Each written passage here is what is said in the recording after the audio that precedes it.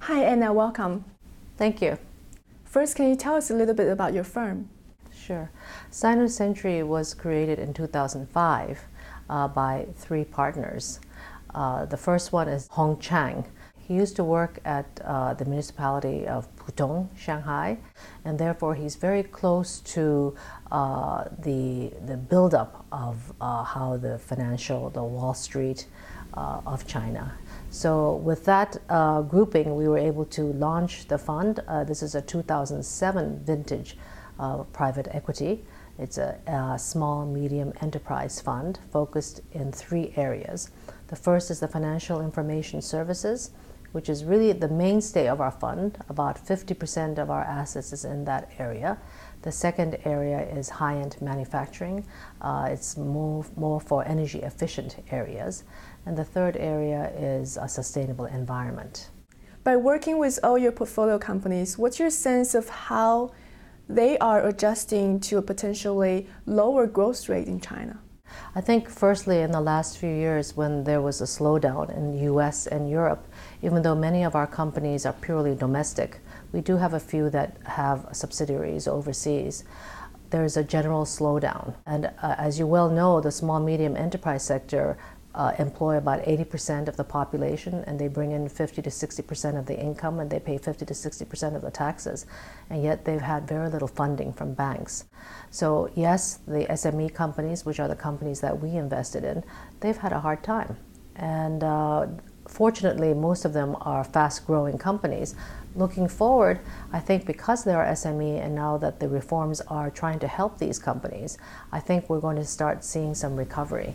So I would say that the slowdown overall from the GDP standpoint, I don't think it's going to be affecting these companies.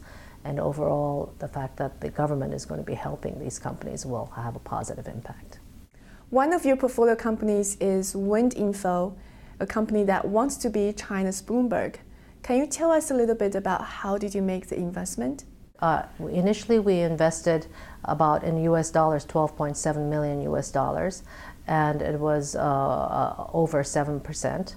However, about 2 years after our investment, CITIC PE came, and they bought a share at 3 times our valuation.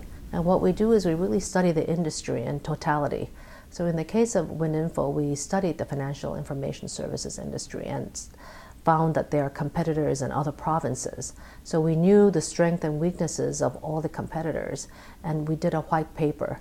A key challenge facing a lot of Chinese companies is copycats. This is a challenge for WindInfo as well, and last year they sued one of the competitors for copying their terminal products. Can you give us an update on the latest with that lawsuit, and also what are some effective ways for Chinese companies to protect themselves? I think it's still pending, and it's dragging on a little bit, but I have a feeling WindInfo has their case, so I think the ability to win is probably strong. There are two things. One is that they have to protect their intellectual property, but the next is that the company has to recognize that they have to be really on top of the changing curve and really constantly come up with new products, new ideas to be at the frontier and a leader of their industry. You invested in WindInfo in 2007, so you're under a little bit pressure to exit. What's your thinking on the exit strategy for this investment?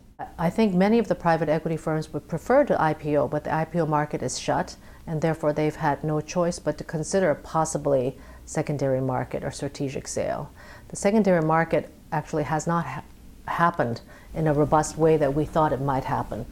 And I think as we begin to see the specifics and the details of this reform that have been announced, it may be that the IPO market may open a little sooner than we anticipated.